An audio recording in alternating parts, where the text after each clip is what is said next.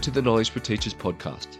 My name is Brendan Lee, and on this podcast I speak with researchers, teachers and experts about what evidence-informed practice is and the nuances involved with actually implementing effective and sustainable school-based education. Before we start, I would like to acknowledge the land that we are all on today. I am on the beautiful land of the Darug and Gundungurra people in the Lower Blue Mountains of New South Wales, Australia. I would like to pay respect to the elders both past, present and emerging who are the traditional custodians of this country.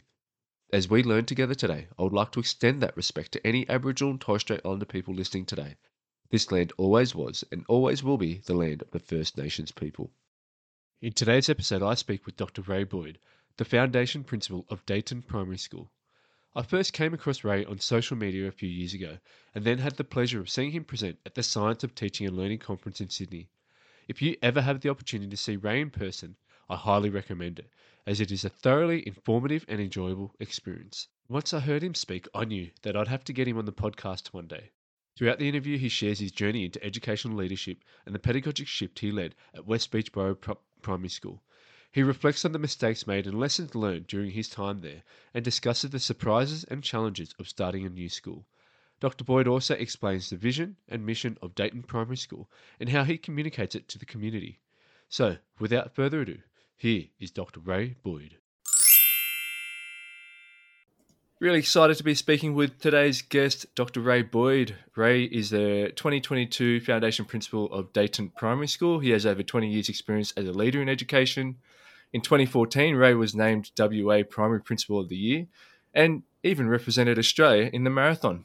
Ray, are you able to tell us a bit about your journey into the position that you're in today? And can't wait to hear about this. Yeah, welcome, Brendan. Thanks for the call up. Look, I started my gig as a phys ed specialist at Balcatta Primary School as a PSP school, which is essentially what they would now deem a hard to staff school at the time. A lot of Italians, Greeks, very ESL, and as well as doing the phys ed, I was doing a support role for literacy and numeracy. I did that for the first year. That was sort of fixed term department placed you there. So obviously the rules change a bit since 1988 when I got my first gig as a teacher. And then I got transferred up to Darren District High School. I was up there for a couple of years as a phys ed, but also a classroom teacher. So I had 5 6s and 4 5s at one point and running phys ed for the whole school. And then accumulated enough transfer points to put into the transfer pool and was brought back to Illawarra Primary School, where I took on a teaching role. I was actually coming back as the phys editor, but the principal at the time, George Watson, said, look, we've got a phys editor. Are you happy to go in the classroom? And I said, I'd love to go back in the classroom because I'm not enjoying my own sport. I teach phys ed all day and then I go home and do sport. It's a bit like mechanics have the crappiest cars and landscapers tend to have, in a general rule, the crappiest gardens because they do it all day. And the last thing you want to do is come back and do it at your own place or on your own vehicle. So he said, yeah, that's so beauty into the classroom. I went from Ellenbrook to Illawarra to Edney Primary School. When the numbers dropped, I put my hand up to say, look, I'll be a redeployee and get maybe closer to home. So I got transferred over to Edney. And then at Edney, I took on I was there for a few years. And about 1996, I applied for a semester's gig at Darlington as a deputy and got a taste for leadership. I thought, this is not too bad. But bearing in mind that role now, what I know now was very much managerial more so than leadership. Went back to Edney, got picked up by Dr. Neil McNeil out at Ellenbrook as a deputy principal, and I have never worked so hard. Up until that point, I'd never worked so hard as a young deputy. And Neil said to me, you give me 4 years and I'll help you move up the food chain. So I said, no worries. And true to his word, Midland came up, Midland Primary School. I was there I went in there in the second semester of 2003, essentially to shut it down. It was a very small school, which isn't something any principal wants to do, especially not in their first gig. And then I was there for the rest of the year. I won Clayton View Primary School Level 4 for a year. Was on long service and got a phone call from the director who said, look, we need someone at West Beach Borough. Would you take that on? As long as you can find someone to cover Clayton View. So that was 2 phone calls away. And then I ended up at West Beach Borough for 16 years and then here. So it's just a natural progression. But started off as a classroom teacher. Like anyone does in Australia, it's more of an apprenticeship process. rather than the US where you need any formal credentials, or well, not so much the UK now because they've moved away from that stuff. But yeah. Apprenticeship model, Brendan. And did you kind of fall into that phys ed sort of role because of your background as a runner? Yeah, sort of. It's interesting, because I wanted to be an architect initially. And my dad's an architectural draftsman, and one day he pulled me aside and he said, "Mate, you do what you want to do. You don't have to do what I want to do." So, oh, cool. I'll do some phys ed or something. I'll get into that. And then teaching came up. I thought, okay, I'll have a crack at teaching. So I applied to get into teaching, and the phys ed, focused on phys ed, as you said, because it's a natural sort of thing to do. Did a phys ed major within my training, and then came out as a teacher with a major in phys ed, and just sort of went that way. But it was interesting as a phys eder. I think you learn, and if you actually look at the system, it's probably worth doing a doctorate on. Actually, if you looked at the system, there's a lot of people in the positions up who have come from a phys ed background. I think that's because of the organisation that's involved around carnivals and all that sort of stuff that goes on in schools, I think. Well, yeah, look, I'm an ex-PE teacher. I started my career there. And I think because a lot of people come from that sporting side as well, where, it's very generally people are quite motivated and driven in what they're doing, and a lot of communication will come into that as well. Yeah. So, yeah, there's probably a bit of a correlation, I'd say. I agree very with you. much so. And there's a lot of, like you touched on it there, sort of motivation and goal setting. You do that a lot in sport, whether it's a team or individual. My stuff was individual, but you're still setting goals and putting plans and structures in place. So it's almost a natural switch over. I was talking to Rachel Stewart about a similar thing in that transition from sport to leadership. It just slides in so well. It does. I mean, even in individual sports, still a team sport, because you've got a group of people around you to support you doing what you do. Yeah, and I think part of it as well is that you have this understanding where you can't rely on other people to do everything. You at some stage you've got to put your hand up and say, I'm doing this. You can either come alongside me, or this is the direction I believe we've got to go. But yeah, like when you've always got that kind of goal of winning, it kind of gives you that extra level of motivation as well. And if you're able to transfer that kind of mindset into education in one way or another, it seems to help. It does. I think there's a bit of a trap there. It's something that I've had to learn. Not everyone has the same mindset. So that's where you got to, as an athlete, the goal was to get me or whoever to this position. But in education, that's often not, because everyone's got their own agendas. It's much more complex. Dr. McNeil always told me, you got to let some things go, not let go personally, but let other people do it. You can't do everything. And I sort of get what he says. He says, now I often say to Rachel too, you got to let that go. I say, but it won't get done. I know, but we still have to let it go. Otherwise, there's not enough hours in a day. Yeah, very true. I think it probably comes back to a bit of that, perfectionist in the way that athletes can operate is, you're very much along the lines of, you've got your routine, this is how things need to happen, and you want it to happen to a certain standard. And if you're trying to push that in schools, where I think, generally educators have the same sort of goal of wanting, our students to learn and look after their well-being, our actual kind of the human resource side of it, we're getting pulled in all sorts of directions. And so it's not as simple as, all right, we're just going to do this and then this will happen. Yeah, exactly. And I mean, OCD comes to mind straight away when if you look at any sports person at a high level, there's a level of OCD-ness in them. And if you go into any gun teacher's classroom, the same thing. There's a level of structure and routine that's like, oh my God, you've got your papers this way and that. So you've got 100%. A principal who's OCD with his structures. In my case, I've got my associate principal, Rachel, who's definitely OCD in her structure. And then we're trying to work with teachers who've got their own levels of OCD. And so sometimes it just does not match. You've got to find that ground, like how can we sort of get along and still achieve this goal? Yeah. It's an interesting space. It is, yeah. So you kind of touched on it a bit before, but like when did you actually decide that you wanted to move into a school leadership position? Yeah, well, that's actually there's two things to that. The first one is, again, I come back to my athletics.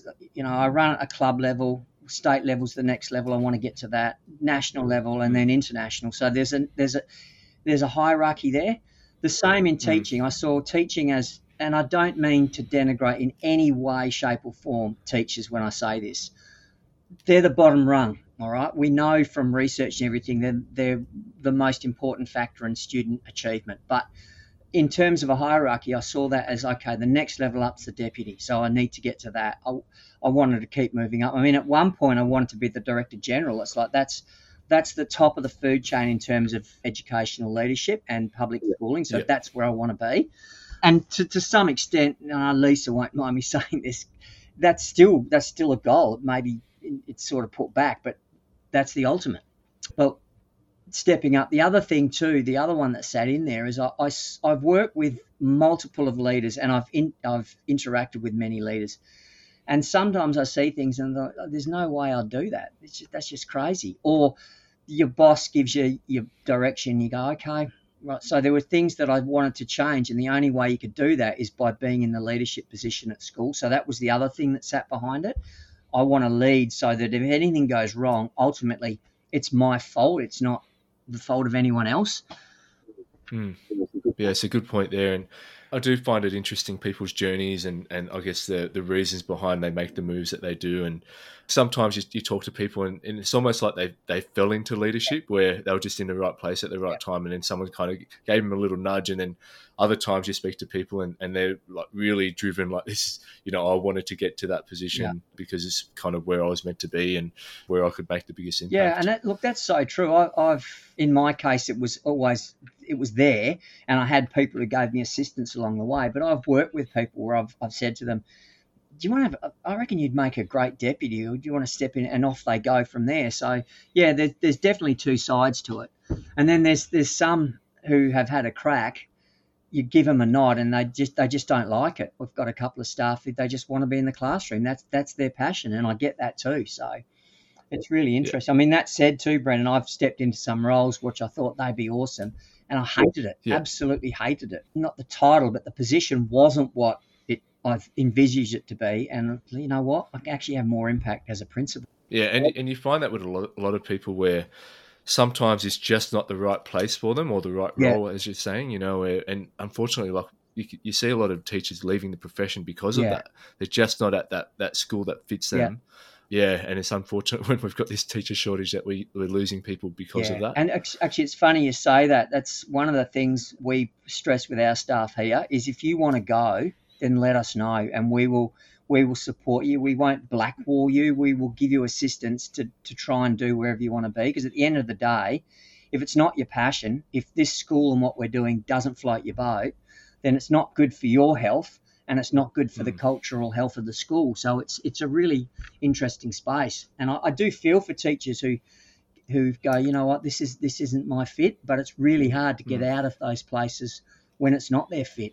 We'll circle back around to what you're talking about there, but I think what's really important when it comes to that stuff that you're talking about is that you're being really clear with the vision that you've got for the school, and that way you are attracting like-minded people, particularly when you are starting a new school like you've had the opportunity to do. But yeah, look, let's look at that a bit later on. First, I just want to look at your time at West Beach Borough, where you were there for over 15 years. And I know that you were able to kind of lead a pretty significant change during that time period. So can you just tell us a bit about that pedagogic shift that you did make and what exactly it entailed? Yeah, that was a really interesting journey. That West Beach Borough, as I said earlier, I was at Clayton View, and I was brought into asked to do West Beach Borough because there'd been a number of principals had been through the role.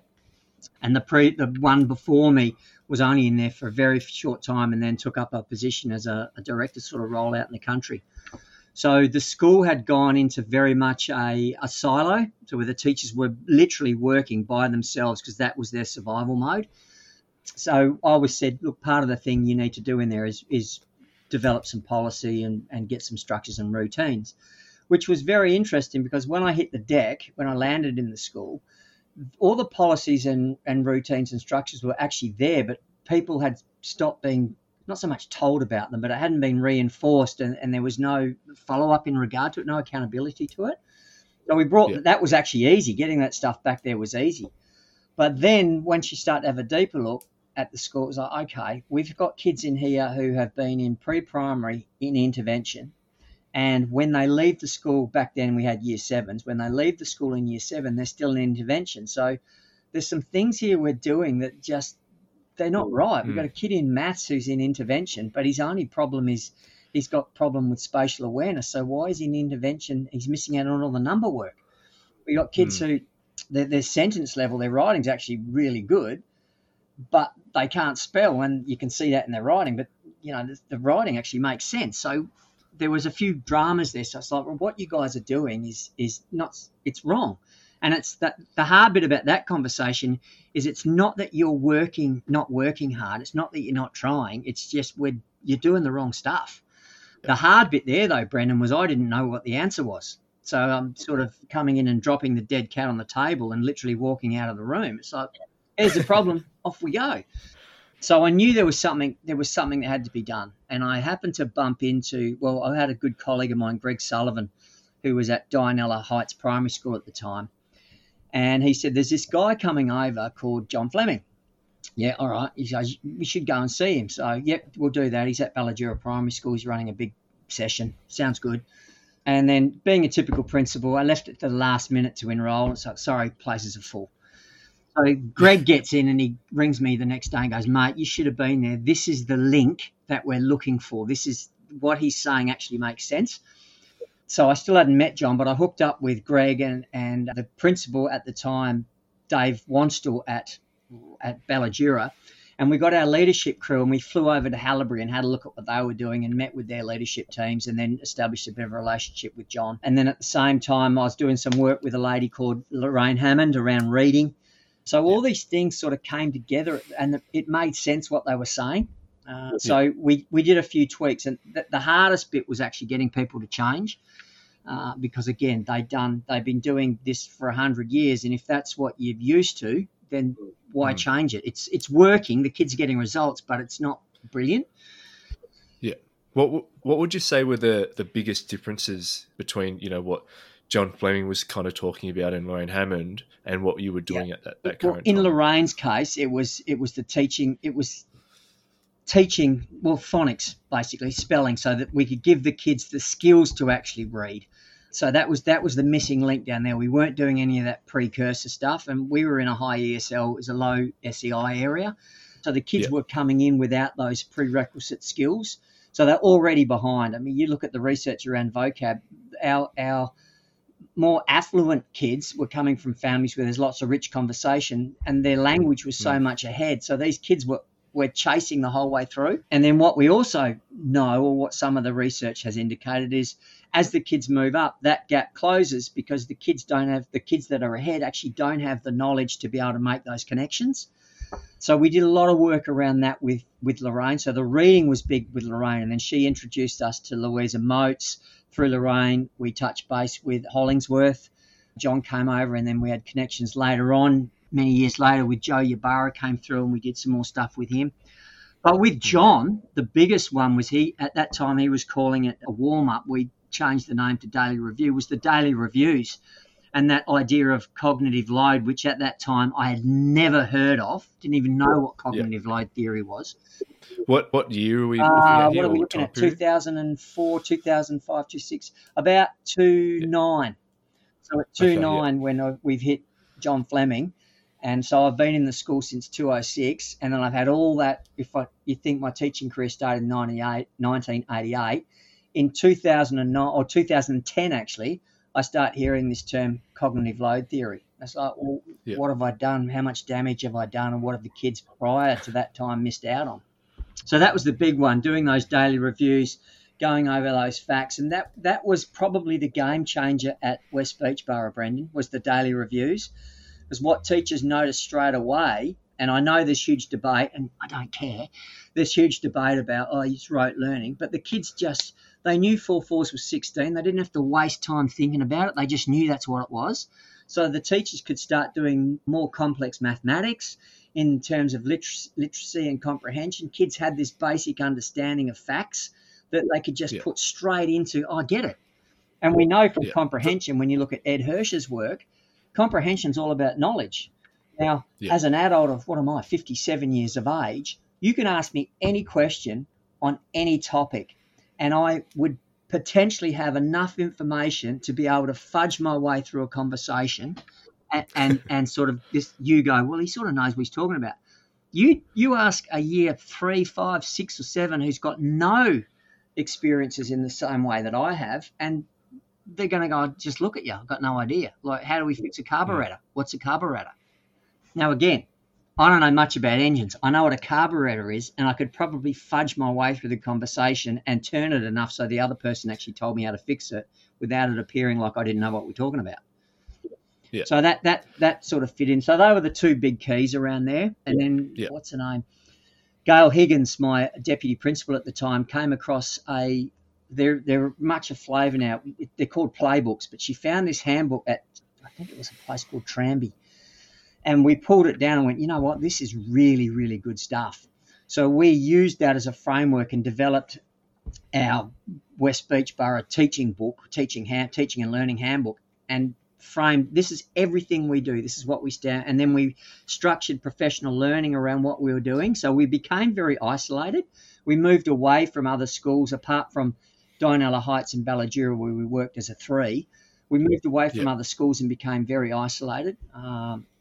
In a good way, isolated in the sense that, you know what, what's the point of going and doing moderation with another 4 schools when we haven't even got moderation right in our own school? It just complicated things. So they were probably the biggest factors. The Lorraine stuff around reading and language, and then John's stuff pretty much, well, it was around reading and the stuff he got from Ken Rowe, but he sort of helped us put it all together in where the structures fitted in, and then we went from there. Yeah, awesome. What are some of the mistakes that you made at West Beach Borough, particularly during this time when there was a lot of change happening? What are some of the mistakes that you learned from and you didn't want to repeat again at Dayton? Yeah, there's so many mistakes. And, mistakes is probably your best learning ground. If you have success, then you never learn, you never actually get better whereas if you make mistakes, you know the things that don't work and you get that survivorship bias coming in. But probably one of the biggest ones was around coaching. We started that very late.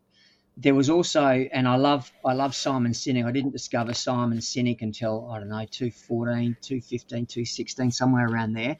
And that notion of why. I sort of sold the why of what we were doing, but not very well. I didn't articulate it very clearly. I did that a lot better with setting up Dayton. So right from the word go, and you said that much earlier on in our conversation, this is what Dayton stands for. This is what it will look like. If you're not interested, don't come. And what tended to happen is at West Beach Borough, we had those people, we called them cultural terrorists. They were on board, but they weren't really on board. So there was always that undercurrent. The ocean looks really smooth up top, but don't go into it because you'll get sucked under. So we were always juggling these different cultures in the school, and that was the hardest bit. And I had a young staff. We also had that issue of, and again, I didn't handle it well, an experienced teacher doesn't necessarily mean that they're good. All experience means is you've got experience in something. Now, I'm not saying all experienced teachers aren't good, all right? But what I'm saying is some of these younger teachers were better in terms of coming in and doing what we needed them to do and because they had a better understanding of it. They didn't have, however, the skills of classroom management and structures that the more experienced teachers had. And in some cases, they weren't great with the relationship. So I don't think I used my experienced teachers well enough to support the young teachers. And I don't think at the time I had the skill to enable the young teachers to pass their skill set and knowledge onto the experienced teachers. I mean, that said, sometimes the experienced teachers weren't interested in hearing what they had to say. So I had to practice the dark arts of leadership in that space sometimes. So spelling mastery was a classic example. That was being done by our education assistants. And what happened was when these kids who were in intervention for spelling went back into the classroom, they were actually operating at a higher level than the kids that were in the classroom. So what does a good teacher do? They go, can I start using that program? Of course you can. Yeah. They use the program. It tended to be my younger ones. They use the program. The class lifts. The older teachers going, why aren't we getting those results? Okay, you got to mandate this. So I started to use, if Brendan Lee was doing a really good thing that's having success, I started to talk about what Brendan was doing. I protected Brendan from the parents because Bob Smith, who's not quite on board yet, and the kids, I just let the parents go through to him. Go and have a chat with Bob, ask him what he's doing. Because this is what we're supposed to be doing. So go and see if Bob's doing that. So there's a bit of the dark arts of leadership in there, and it sort of gets a bit murky. And that I want to avoid that at Dayton, where I have to use that sort of stuff because it's a bit underhanded, and it's a really quick way to undercut trust. Yeah. Yeah, no, it's an interesting kind of reflection there as well. And yeah, it can be so hard to kind of, like when you're in the thick of it, it can be so hard to know what to do in certain situations unless you've got that really strong understanding of, like, firstly, what your vision is, and secondly, like, we're in the field of education. It's just so important to know how learning happens so that when you are kind of at that point where you've got to decide, all right, should I go with this program or this program, you can start to make better decisions. And I've just found it makes such a difference when you have that strong understanding and background. It is. And look, again, this is a conversation recently had with Dr. McNeil. He said, teachers, we need to get teachers to read more. It's like, Neil, teachers are so busy structuring lessons, marking. They haven't got time to sit down and read Peter DeWitt's latest book or Hattie's book on it. They don't have time. We need to condense it. And so we work a lot around with Rachel and I in this school. And it's something we did. That's something I actually think I did well at West Beachborough. As I progressed, so probably from about 2015 onwards, started to get better at disseminating information about, look, this is why we're doing this. You do this, this is what happens. This is what happened in this school. This is what happened in this school. And when someone goes, I know we're different, but it's still the same principle. So we'll have to tweak it a bit, but the principle actually works. And a presentation I've done a few times, I talk about the principle of a wheel. Like a tractor wheel is different to a motorcycle wheel, and that's very different to a wheel on a dragster. But the principle of the wheel remains the same. So we just have to find the right wheel within the principle to make it work. So that disseminating of information is something we're working really hard on here. Yeah. And I think it's a strength of the school. Rachel's very good at it. We put something out, right, so we're going to release this. What do we need to put around that to help teachers develop their understandings? And we're very strategic in what we do in that, because we need to give staff a chance to take it on board, to adapt it, and then to have conversations or debriefs to go, okay, so what's going wrong? And why do you think it's going wrong? Is it because you don't have the knowledge? Is it because we haven't got the resources? Have we not got the support structures in place? So there's all these things that come into this cultural learning ecosystem that we've created at Dayton that we've got to keep playing with. Yeah. Yeah, that's really interesting. So you're talking about Dayton now. What have been some of the biggest surprises with starting a new school? You're 12 months in now. What are some of the things that surprised you? The pace at which the kids have improved. So I don't know if I think I put it on LinkedIn. I definitely put it on Twitter. The comparative data between we did PAT. So we use triangulation of data, which most people do. So we obviously NAPLAN is no good to you because you get it back in August. But we did PAT at the start of the year. So let's find out where all these kids are, because they've come from different schools. So it's very hard to go. And this comes back to what I was saying about that moderation across schools. We don't know how the other school, we know what a C is supposed to be, but what does a C look like? So we used PAT data. We sat every kid from PAT, from pre-primary right through to year 6. And then we hit them again with it in November.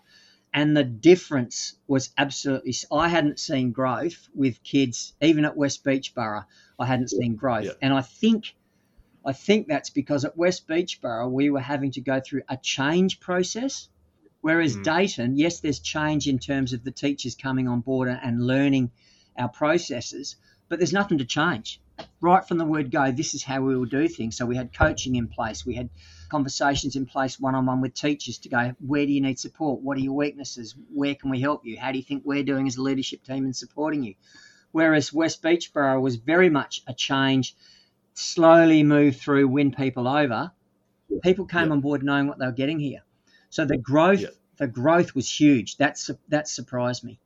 The way the staff have gelled and come together. I've got young kids, young Cooper Thomas, probably one of my younger teachers, maybe Melissa Mason, my music specialist, through to Kerry Wright in my junior grade. Lucinda. I don't know if it's Kerry or Lucinda. Lucinda's in my kindy. It's a very elderly teachers. I mean that in a nice way, Lucinda, if you're listening. But we've got that big spread there, and they've come together so well as a staff. It's really, really good to see. It's such a great team. It's actually a team. Yeah, and were you able to be strategic with kind of putting your team together? Yes. Because, I mentioned before, we've got this teacher shortage. Was it a matter of you just had to take whatever you could get, or were you able to really pick and choose as to what sort of teachers and create, fill the right sort of gaps that you needed to fill? That's an awesome question. I know we've got a teacher shortage, and again, Rachel and I had conversations. We're looking for an Auslan teacher at the moment, and I've said to her, look, we're not putting staff in just because we need to get a person in there, because it just falls away. If you're building a house out of bricks and then you chuck a matchstick in there, you're going to have problems later on. The wall's going to fall down. So we were we still had to navigate as an independent public school. You have to navigate redeployees. The teacher shortage to some extent worked in our favour because there's not a lot of redeployees at the moment. And we were very strategic in what we were trying to do. We used a chap called Joel Birch. And we used Lego. So we did the traditional give us your applications, and we were very brutal. And if an applicant hadn't written to our school's context, and I don't mean Brendan Lee sitting down and saying, I do this, this, this, and this, that's great. And we probably missed some good teachers because there were ones that did that. What I wanted to know was, so how is what Brendan Lee telling me, how are you going to make that fit with us, knowing what you know? And we gave a lot of information to people who applied for the school. So if they'd made even half an effort at trying to do that, and then they were semi-decent on paper, we got them in. And we got everyone in together, and Joel ran a Lego session for us. So they worked in groups. It was basically an interview. They didn't know they were being interviewed. They worked in groups. They talked about the growth of the school, what they could bring to the school. They did little models and spoke to each other. Meanwhile, Rachel and I and Kathleen are walking around seeing how people interact. We could see which people were leaders in terms of they'll step in if there's no one else stepping up, but they won't bulldoze over people. So I think through that process, it worked really well, and we got a really good mix. The hard bit now, though, Brennan, is keeping that going. So when you need one teacher, how do you run that process again? So we're battling and struggling with that. We're actually toying with the idea of, for the next process, bringing some staff into it. So staff have a say in, look, this person, because they got to work with the staff more than they got to work with us. So, Brendan Lee gets on great with me, but rubs shoulders, butts heads with every other staff member in the school. So maybe the staff need to be involved in it as we move along. So they actually go, you know what, this person would be a good fit, blah, blah. So we get more than myself and my associate principal and Sarah's comments on this is a good fit for the school. Yeah. I find staffing just so interesting at the moment, because I'll just say you are able to kind of get a number of applicants for a position. The way that people have to structure their application can be kind of quite specific, and it's not necessarily going to showcase their skills in the best way possible as well.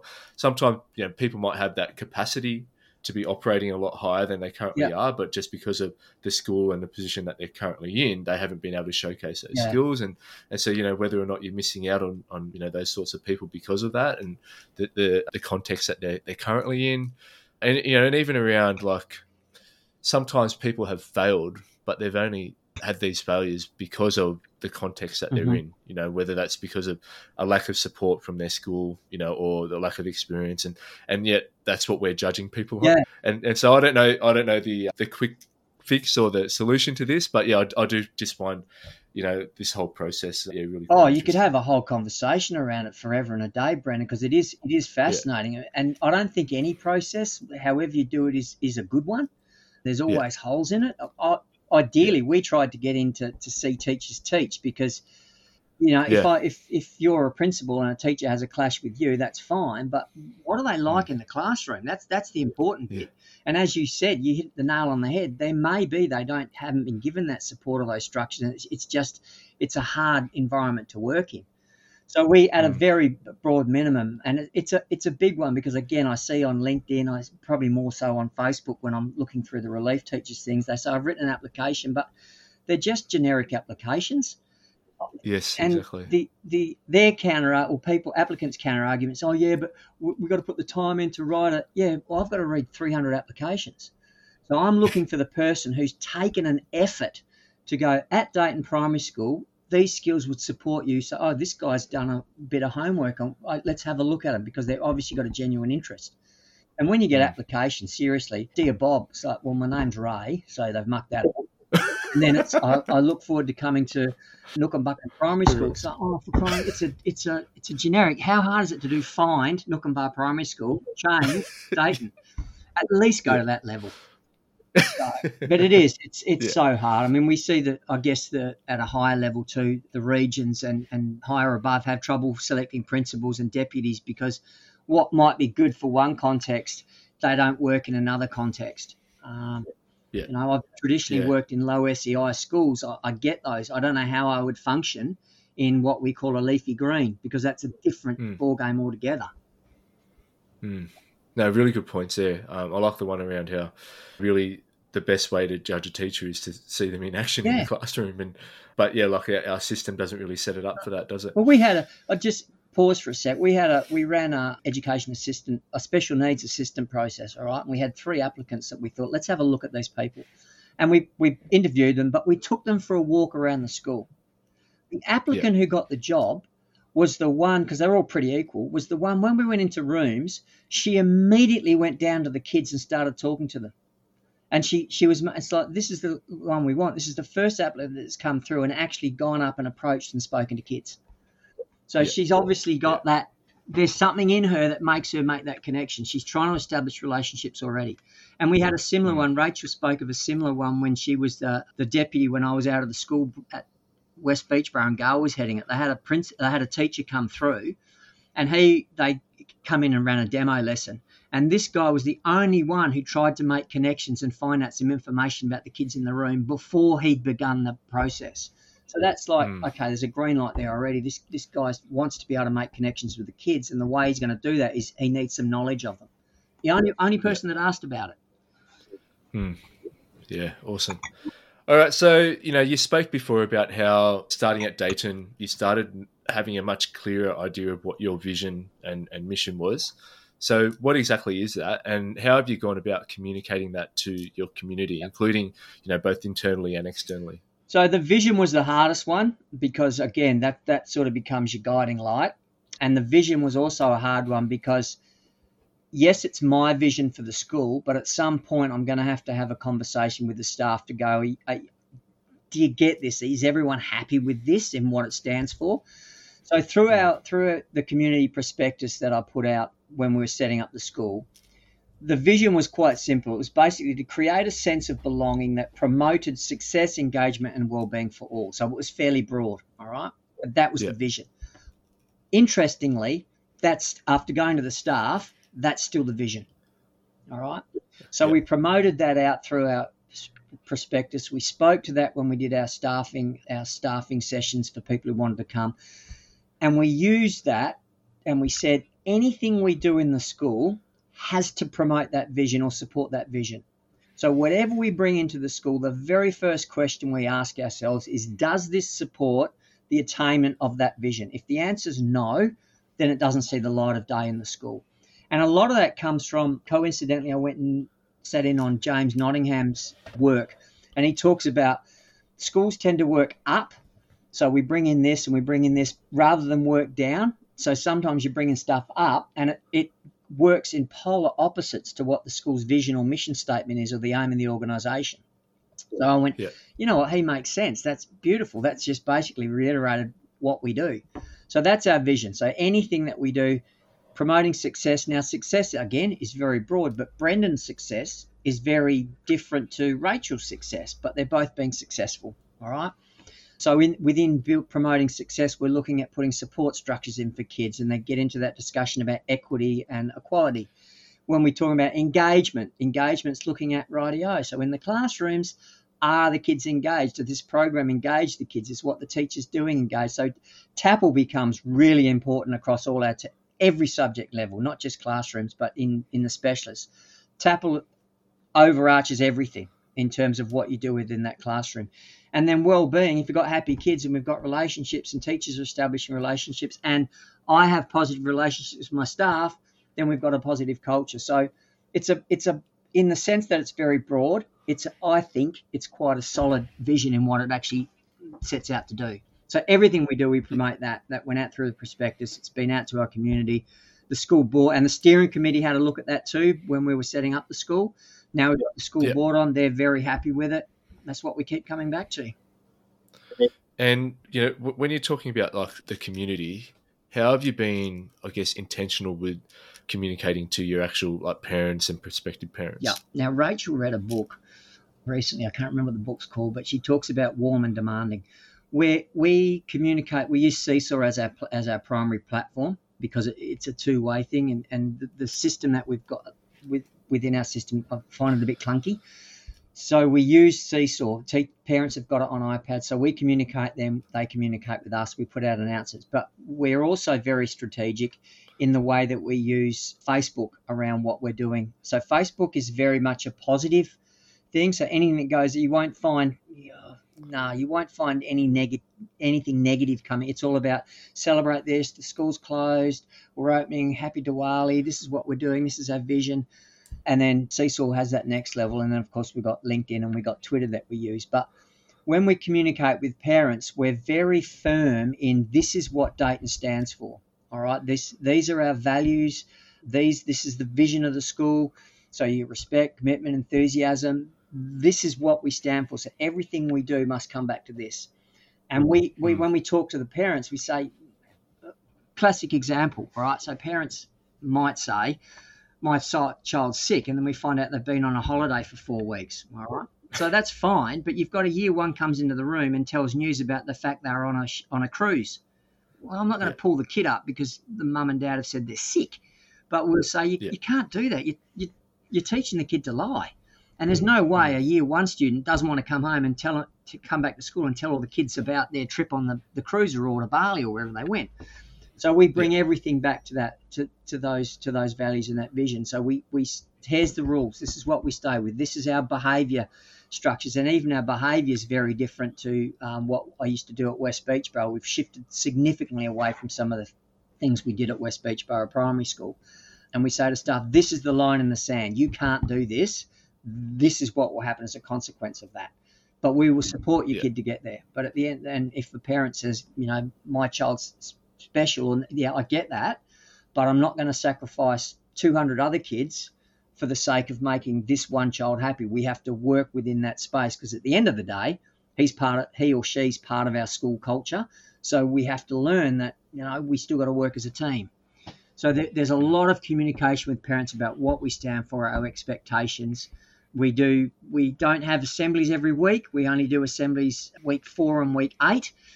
And they're award assemblies. We don't have the teachers getting up, spending weeks doing sing-songs and things like that. So, again, there was some conversations with the community around that. It's like, well, if it's just about getting a certificate, we don't need to have an assembly for that. We do that in the classrooms. I don't need to get the whole staff out there and have and then, but my kid needs to build up confidence, talking in front of an audience. Let me assure you, Mr. Smith, that learning a song and singing in front of an audience once a year doesn't build up your kids' confidence. It just puts added pressure on the teacher and what they're trying to do and cover the curriculum, because for 4 weeks they've been preparing this wretched song. So there's conversations around that. Obviously a little bit softer than how I've just said it. And Rachel's really good in that space. Me and people, or me and community's not great, because again, OCD, Rach goes, okay, we need to reframe this. So again, I surround myself with people who strengthen my weaknesses, and that's one of them. So you're kind of starting to touch on it a bit now, but like, what are some other techniques that you've used to get on the front foot with setting the culture at Dayton, and in particular looking at staff culture? Yeah, well-being was the very first one we started with, and I was very blunt with that in the sense that I said, well, no sense, I just said it. I said well-being is a personal responsibility. So don't look to me to give you yoga sessions. It ain't going to happen. So you need to look after yourself. And if there's a problem, if you're getting overloaded, then by all means, come and talk to us and let us know. And if we can, we'll work some structures in it. So that was probably a really good conversation, because we did have some people, they weren't struggling in the sense that they just don't get it, but you're starting a new school in a new instructional framework that in fact, nearly all cases is foreign to them. You're establishing relationships with kids. We've got some teachers who come from other systems, so they're learning a new system. So you're already, the water level's above your eyebrows. So it doesn't take much for leadership to throw a few more things in and suddenly you're drowning. So we were very aware, or we were constantly going, okay, no, we can't do this at the moment. So we're probably a little bit behind where we wanted to be in some regards. But we're also very aware of the teachers. You can't drown. If we drown our teachers, we're going to lose our staff. So we use that sort of gauge and that openness. Come and tell us. We had a meeting with every staff member, Rachel and I, at the start of the year. What do you want? What do you need? And we asked the staff. We used this notion of hive. I used Seth Godin's book. I can't remember what it's called now. Song of Significance, and he talks about bees in a hive, and I use that notion to go, right, let's look at the school as a hive. Tell me what it is you bring to the hive, and tell me what it is you want to get back from the hive. So at the end of and we're going to pull that apart more this year, but at the end, the meeting before school ended, I said, right, do you still feel like you're able to give what you said you wanted to give? And more importantly, are you getting back from the school and our group what you hope to get back? And if obviously the answer was yes, but if it's not, and again, this was that well-being, and we spoke of it earlier, get out. If it's not, then you need to be honest and say, I don't think I can contribute to the school, or right now, the school's not giving me what I actually need. And it's understanding too, Brendan, that teachers might be a great teacher, all right, and they're having a great job, and they're giving to the school and they're getting from the school, and then this is what they want to give and this is what they want to get. They go through, just like kids, some form of trauma. So for the time being, what school gives them it might just be, it's consistency. I know when I come to the school, so that's what I need from the school. What do you hope to get? I just want to get the support and the consistency. What are you going to give? I'll be here every day and you get 100%. Fine. So there's that well-being as well, but it comes back to, there's an onus on you as an individual to look after your own well-being. These are our expectations. Anything above that, that's you putting it on. It's not us. That's you. Yeah. So we did things like in reporting in SCASA, it requires us to give an AB grade, an AE grade in subjects, and you only have to write one comment. So I was like, all right, that's what we're doing, guys. You don't need to write. So I've got staff here going, oh my God, we had to write 600 words minimum in every. No, I just want a general comment, because what I tend to see is the kid's got an A in English, and then the comment says he's an outstanding. I know that already. It says that. Why are you saying? Or they got an A, and then you go, they're struggling a bit with their. Well, if they're struggling, why have they got an A? So, so it's like, just write a general comment, and it's 2 stars and a wish minimum. And do great if they could do this, and that the stress levels came down straight away. So we've reduced that. Yeah. We've made assessment very clear, and this is what this stands for. This is what this stands for. Let us know what you're doing. We'll create a spreadsheet so you can put stuff in, and it'll generate a supposed grade. So again, assisting teachers with that triangulation. So anything that we as a leadership team can do that's whole school, we'll take that on and get just to reduce that load. And that signals to staff that we're actually supporting them in what they're trying to do. We're also in classrooms a lot, which seems to be, it's something I do anyway, but it seems to have that effect of the staff saying to us, and it came through very strongly in our conversations, we like the fact that you're in the room so you know what's actually happening. You know the kids. So when we talk to you about little Johnny, you know what little Johnny's like. So it's not like we have to say little Johnny and I look at you with a blank look, who's little Johnny? So we spend a lot of time, and we celebrate, the usual celebrations, but we have a lot of fun. We did a game of it, and again, it's not about doing games to make people. It's just like, this would be fun. So we picked up a deputy, young Sarah Thomason, and she brought a game of Assassins into the school, and that was phenomenal. That was just like, it was hide and seek on steroids. It was hilarious, and the staff really got into it. We got a staff member who normally gets here at 6 o'clock. She just one of those teachers. And this other staff member, she was her target. So she got here at 5:30 and hid in the staff room to capture her as she went past, because there weren't allowed to be any witnesses when you got tagged. She teed up with the cleaners. If you see Lucinda come on site, can you move away, because no one's allowed to see it. Lucinda pulls into the car park, notices that Mel's car's there and gone, oh no, Mel's going to get me. Mel must be my assassin. So she's tossing up whether she goes to the coffee shop for another hour and waits till more staff arrive at school. It's hilarious. So that was great fun. And then we've got Yo Dayton, who's become our unofficial mascot. We hide him each week and give clues, and the teachers that want to play can. It's not compulsory, and then you just try and find Yo Dayton. If you find him, you get a choice of a bottle of wine, chocolates, coffee, or we'll take a duty for you. Guess which one most teachers get us to do? The duty. Yeah. That's simple. It doesn't cost anything. It's just easy. And it's a bit of fun. Yeah. Yeah. But I think what's really clear here is how intentional you've been going about all of this, and just having that understanding around the well-being. And I think knowing how, as leaders, sometimes we can just keep putting more and more on our staff without actually taking anything away. Yeah. That de-implementation part of it, and it's so important that you do take that into account as well. Otherwise, you just end up with overloaded staff, and then all of a sudden, they'll blow up at something which seems quite small, but that's because you haven't been looking at all those kind of points to consider beforehand. Yeah, and Peter DeWitt does a lot of work around de-implement. I know it's not his work. He's built on other people's work, but Peter's done a lot of recent stuff around de-implementation, and exactly what you said. We're putting more stuff on, but we never take anything away, and we don't ask ourselves when we bring stuff in, does that actually align and support what's already happening in the school? And I know in the US, him and Mike Nelson are doing a lot of stuff through collective leadership around that de-implementation, getting teams to try and understand the impact they're having on the well-being of their staff and the well-being of themselves. So it's not new, but there's certainly a big movement around what you just said at the moment. Yeah, and it's I think sometimes as well we just assume that teachers will stop doing something when we ask them to do something else. Yeah. But unless we're really clear and explicit with them, now we're gonna do this program instead of that program. If you don't say that instead of, they end up trying to do both of them, and you're like, that was never going to work. But because they're in that beginning phase of learning something new, they're still trying to hold on to that other part as well. And I saw a classic example of that when I was at West Beachborough with a lovely teacher, Jill Kerr.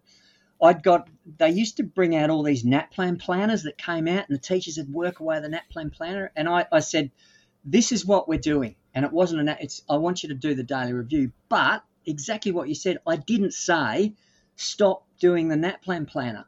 So this lady's burning out, and we're having a meeting. She's in tears, and she's going, I can't do. I said, what do you mean do both? Well, on that. Oh, no. Stop doing that. So, that.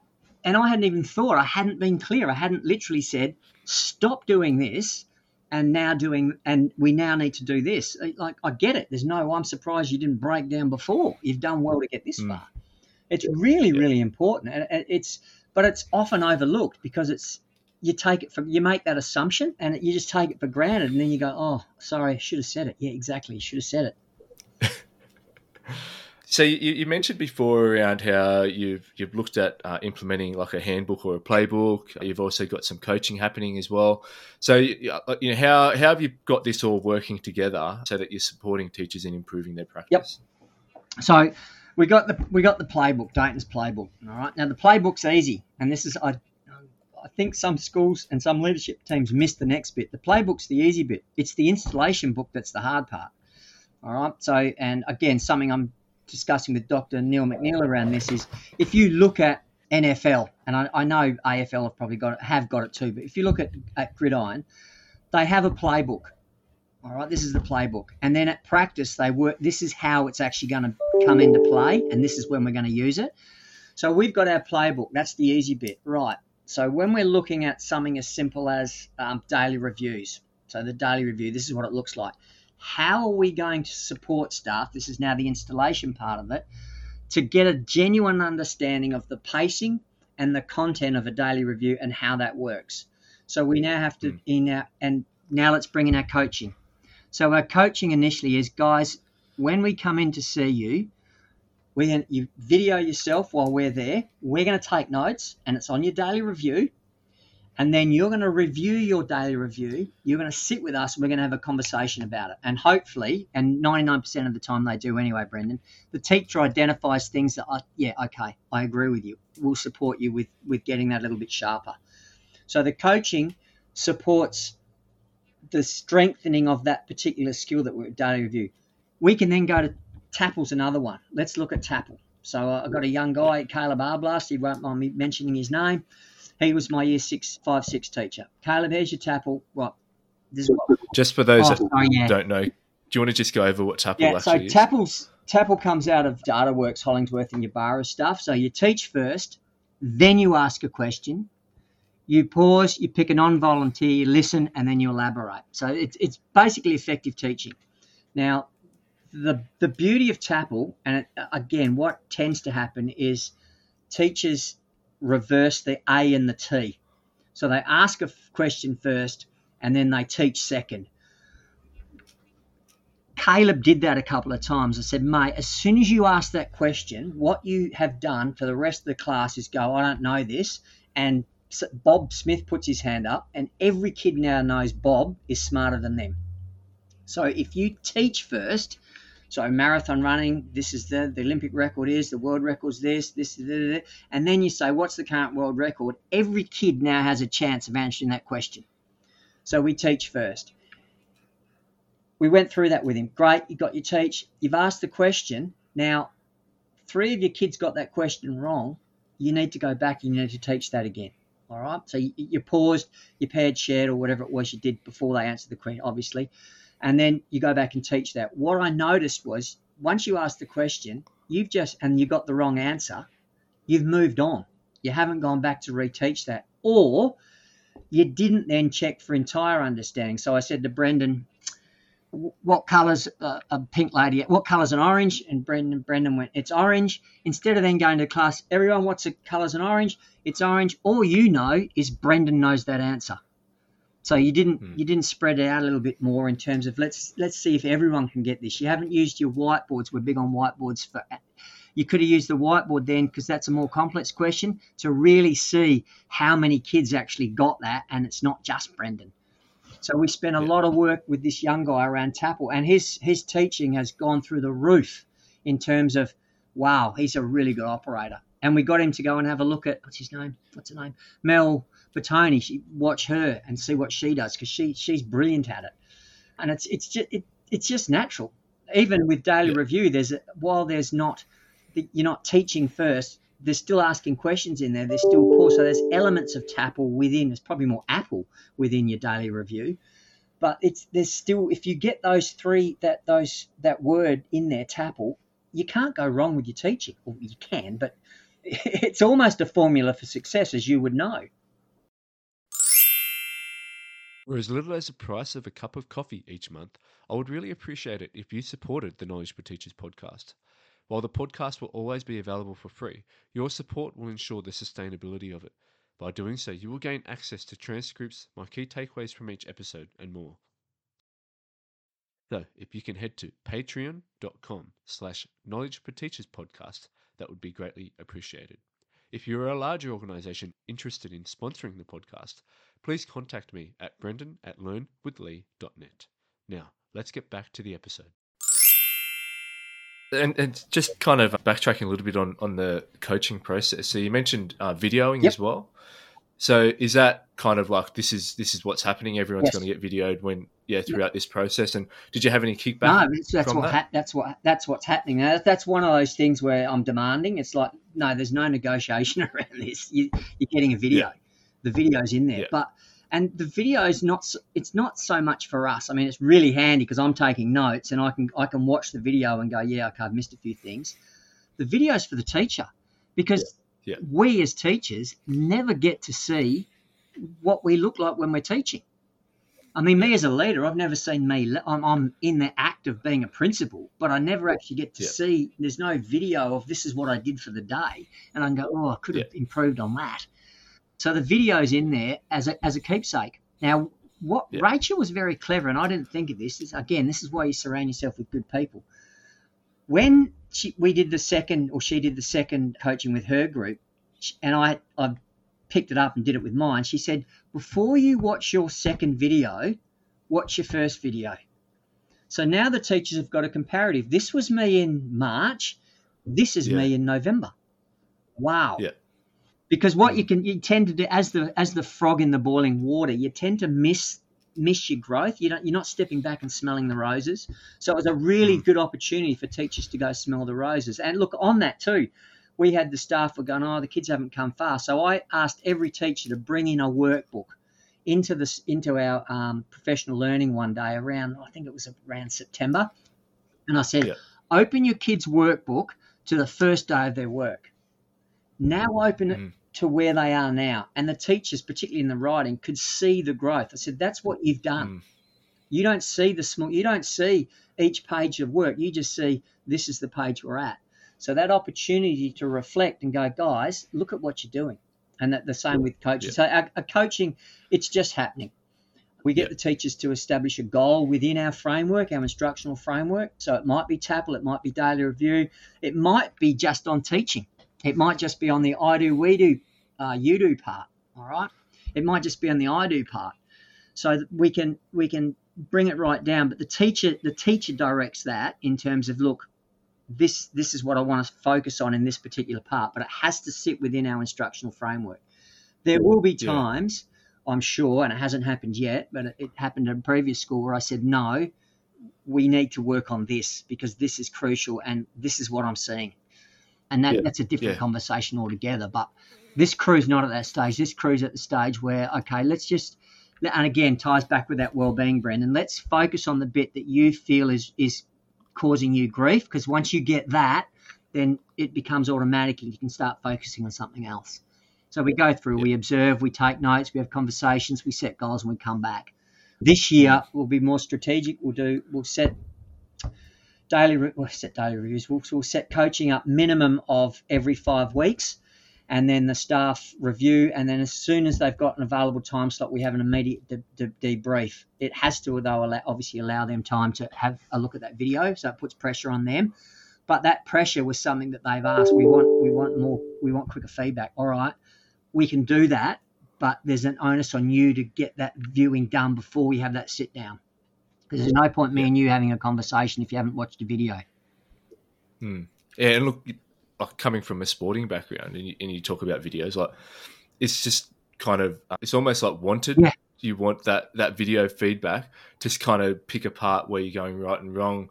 But for whatever reason, as teachers, you can come across a lot of teachers who are quite reluctant to have themselves videoed. And it's funny, like we operate in a public domain, and we don't want to then watch ourselves in action when that's where you can pick up on so many things, and it'll just bring it to your own awareness that you wouldn't have seen when you're in the moment, and you're thinking about, right, this is what I'm teaching now, this is what I'm about to teach.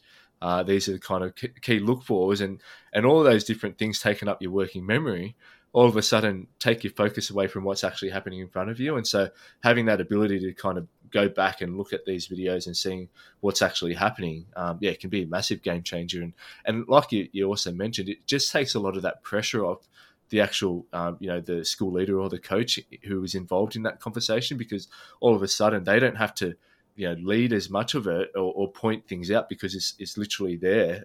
You can just say, like, did you, when this happened, or when you've seen this, what are you thinking, and pick apart that decision making a bit more. It's so, I mean, Jim Knight's, that's where we got the work from. Jim Knight, his earlier work focused on video and teaching. Okay, it's a blue book, and then from that he developed Impact.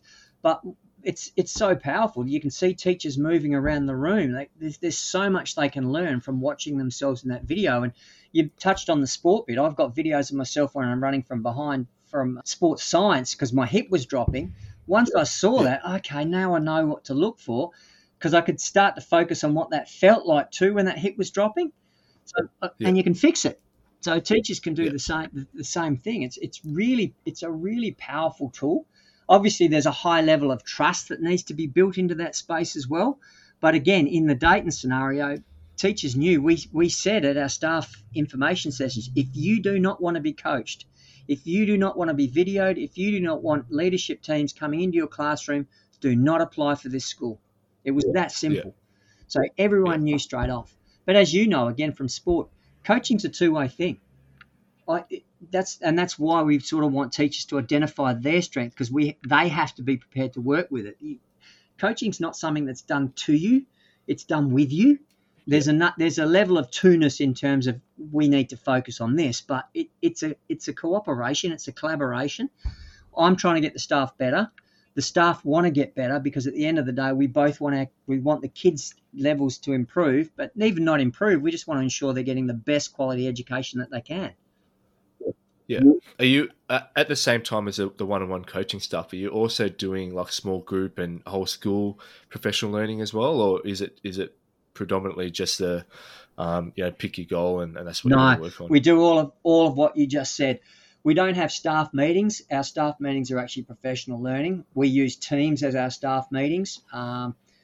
Obviously, the closest thing we've had to a staff meeting was when we pulled all the staff together and Jordan Hickett, my phys ed, said, this is what's happening on the sports carnival. This is how it'll go. So it was more of a management organisational thing.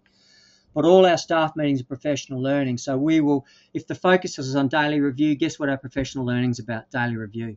And look, the staff really played into that, because we said, guys, there's a big call for daily reviews. If you're happy, video yourself doing a daily review or provide your daily review, and then each of you needs to present it to the staff, and we'll talk about. Every staff member did it. The staff, the PL went for 2 hours, so we had to cut it short. So there's already that rich conversation that's happening, I think, because of the structures that are in place in the school. And then the comment was, can we do the same thing for maths? Yeah, sure. So, all right, let's run through that. The hard bit for us, and this is why this is such a great team at the moment, is we had to stop saying this is optional. So in our system, we can have 5 meetings a term. So we fill those. Look, we got another one on. We were running, what were we running? The Writing Revolution. We were running a voluntary Writing Revolution professional reading, and we were working through a chapter at a time. Everyone came to it. It's like, okay. And then we did another one. Everyone's coming to us. I said to Rach, we need to shut down. Staff are drowning, but they're still coming to this professional learning on Writing Revolution. We need to shut this down, because they keep volunteering and they're not pulling back. So we actually shut it down to relieve the pressure, because they weren't taking any pressure off themselves. Comes back to that, we're not taking anything off, but they didn't want to miss out.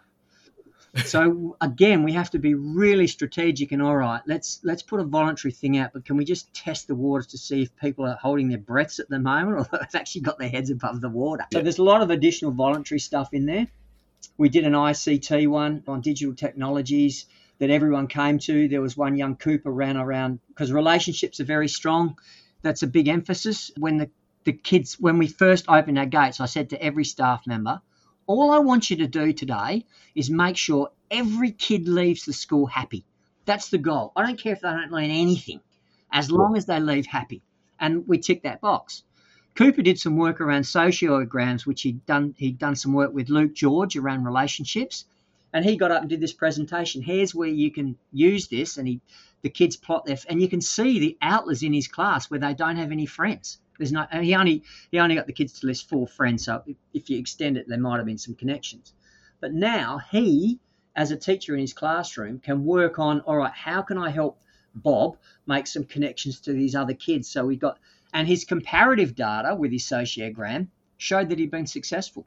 So teachers sat in on that, and most of them did it. It's like, what a great tool. We can actually not so much assess, but we can have a look at how the relationships are going on within our classroom. And as a leader, I could potentially do that across the whole school and speak to these kids and set up and see if there are any outlets in the school. It was a really powerful, simple professional learning, but really powerful.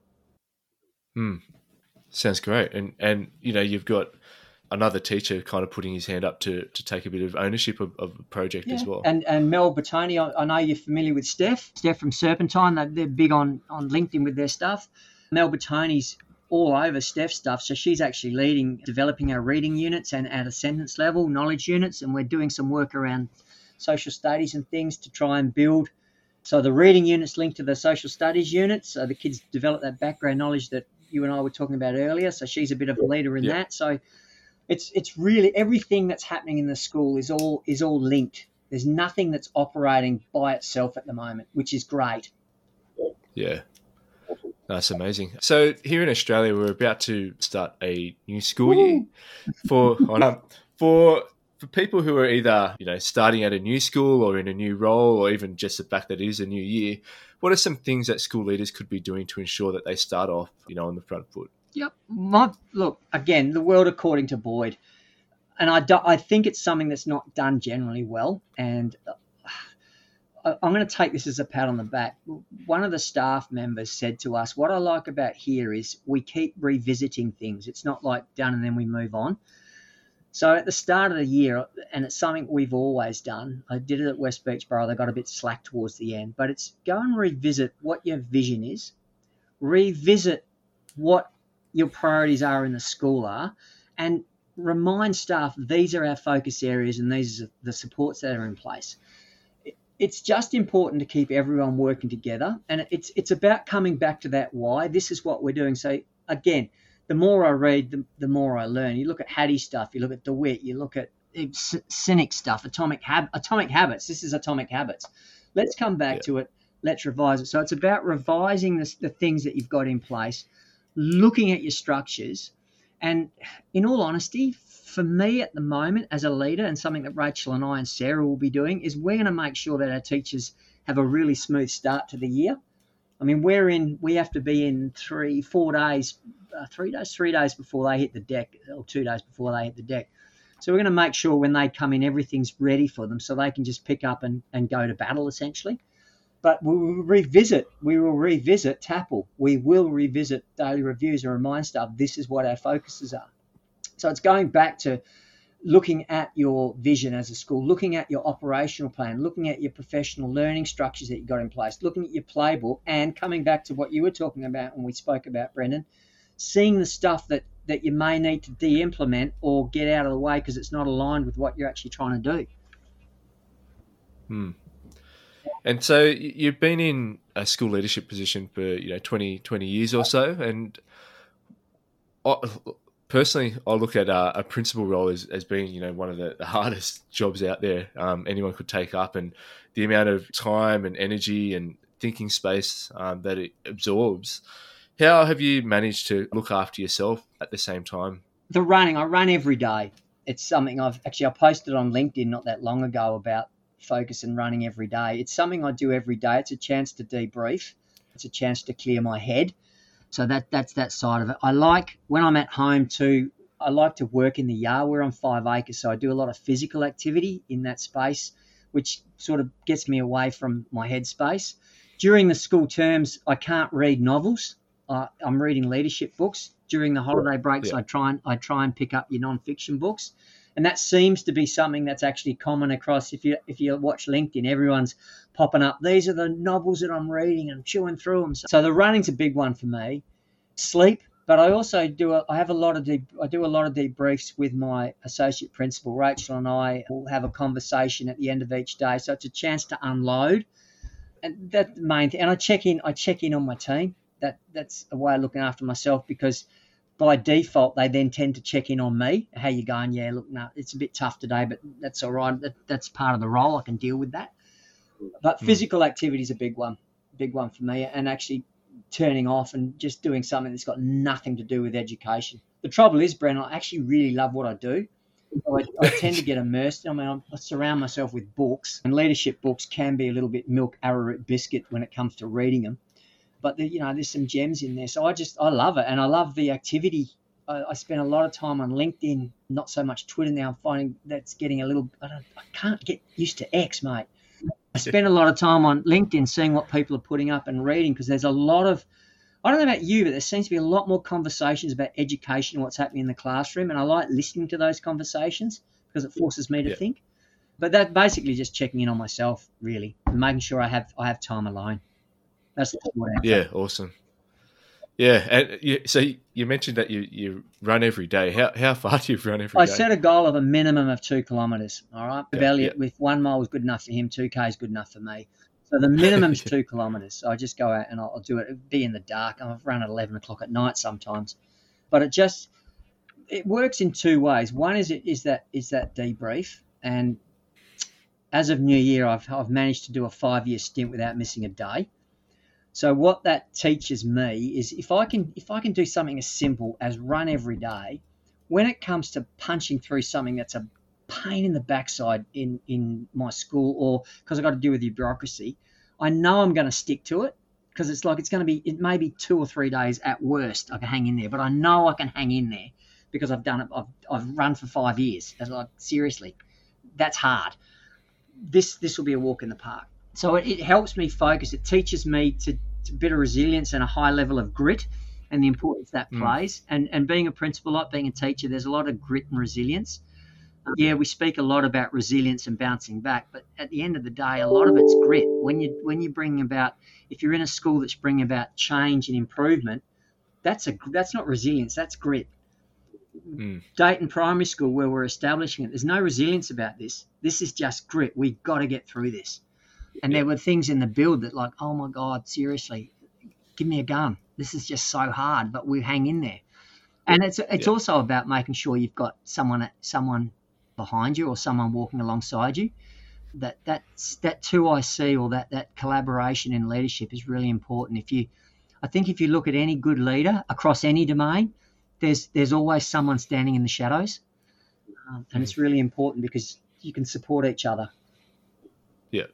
Yeah, I like that focus you just made then on grit, because like you mentioned, when you are kind of pushing against the tide a bit, you are going to have to fight a lot of pushback, whether it's from people above you, whether it's from the community, whether it's from internally. It can be quite difficult to manage, and that's what can take up a lot of your capacity as a principal as well, is actually dealing with those sorts of issues. And so I like how you really are focused on that word. It's that dripping water, the metaphor. The drip water sort of wears away the rock over time, and that's the thing. I was reading. I'm actually in the process of checking the validity of this, but there was some research done where they put mice or rats in a bucket, and basically we're going to drown, and then just before they went under, they pulled these rats out, and it's about hope. And what they put the rats in again the next time, did it again. Those rats that had been saved held on significantly longer. In fact, the one I was reading said they just kept hanging in there because they believed that someone was going to rescue them. And that's like high level grit. You just hang in there because at some point it's going to get better. You just don't know when it's going to get better, but it will get better. I mean, as bad as it's going to get, at some point it's going to get better. Yeah. Love it. Just finishing off our conversation, and I really enjoyed chatting with you today. What other bits of knowledge or resources would you recommend for teachers and school leaders? For teachers, I would encourage to read. Despite what I said, it's really hard to do the reading stuff. But for a teacher at a very basic level, and I don't mean basic as insulting, I mean as a starting point, grab cognitive load theory. Because once you understand that, it helps you go, you know what, I know why I have to break this down. I get it. It makes so much sense, because you can internalize that. Yeah, okay, I'll break stuff down for myself. I know, I'm looking at it at the moment, Ollie Lovell's book, which is a simple one. Yeah. And it brings in cognitive, it's all the stuff around Sweller and a lot of Bennett stuff in there, Tom Bennett stuff. That's an easy read. Yeah, Ollie Lovell, Greg Ashman, they've both written books on it. And then also New South Wales CC, which is for free. They've got a document which you can access as well. Actually, I've just seen that stuff. Agree. That's a really good document. We pinched some of it and pulled it in to share with staff. So that anything like that for teachers is great. For leaders, it's just keep reading. Read. Make sure, and up-to-date reading.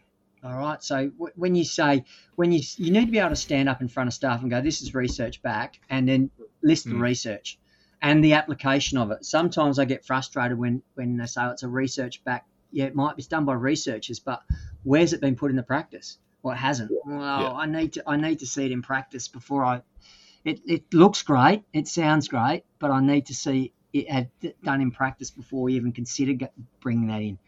So reading, but reading for school leaders, realigning yourself, and again coming back to that idea of making sure you've got someone who's walking alongside you. You can't do it by yourself; you'll drown. Awesome. Thank you for like yours, of course. So how podcast, because you can listen to them in the car. It's like it kills time. It's so good. It's so good. Yeah. Great. Thank you for your time today. Really enjoyed our conversation, and I think your tips are going to help a lot of school leaders out there in terms of just managing their role, and I think some of the things that you spoke about which really stood out to me were you mentioned grit just then, but also just around the understanding with where staff are at and kind of pitching your messages based on where they're at and ensuring that they're going to hit the mark and not overloading them at the same time. Yep. So, lots of great things from our conversation, and thanks again. No, look, it's a pleasure. I mean, what you just said then makes me think of it. Leadership and your staff's a bit like a roller coaster. You got to know when they're pulling uphill and you got to know when they're flying, and you sort of use that as a gauge, but it's really hard to do. But I appreciate it. I'm sure we're going to bump into each other at some stage around Australia at some point. So, and keep up the good work with this, mate. I enjoy listening. Thanks, Ray. Take care. I love engaging with school leaders like Ray Boyd. He's able to offer a lot of clarity and insight around his decision making because he's confident in the evidence base behind it. These are my key takeaways. Leadership in education often involves a natural progression from teaching to school leadership positions, but it's not for everyone. Implementing a pedagogic shift requires clear communication, support, and alignment in vision. Mistakes are valuable learning opportunities that can inform future decision-making and improve leadership practices. Starting a new school presents unique challenges and opportunities, including the need to strategically build a cohesive team and communicate a clear vision and mission. Accessing research and resources is crucial for school leaders to stay informed and make evidence-based decisions. I found his phrase cultural terrorists as a really accurate description of the type of people who can wreck an organisation. Continuous learning and support are essential for school leaders to stay up to date and effectively lead their staff. Ray was another person who emphasised the importance of daily reviews or warm-ups to improve learning. Understanding staff and adapting communication strategies based on their needs and capabilities is key to effective leadership. Ray gave some great examples of how he has used the things he has read and implemented them as a leader, such as asking what it is you bring to the hive and tell me what it is you want to get back from the hive. Next episode is another one to look out for as I speak with James Dobson for almost 2 hours on everything to do with teaching students in their first year of school. When it comes to teacher knowledge, James ticks the boxes for pedagogical knowledge with his direct instruction background, pedagogical content knowledge through his multiple years of experience teaching students in their initial year of school, and content knowledge by implementing a knowledge-rich curriculum. I'm glad that I recorded it during the school holidays because I'm not sure how he would have gone if we had done it mid-term 1. So please continue to subscribe, share and support the Knowledge for Teachers podcast. However, that's it from me for today, and as always, stay curious, keep learning and teach with purpose. Bye for now.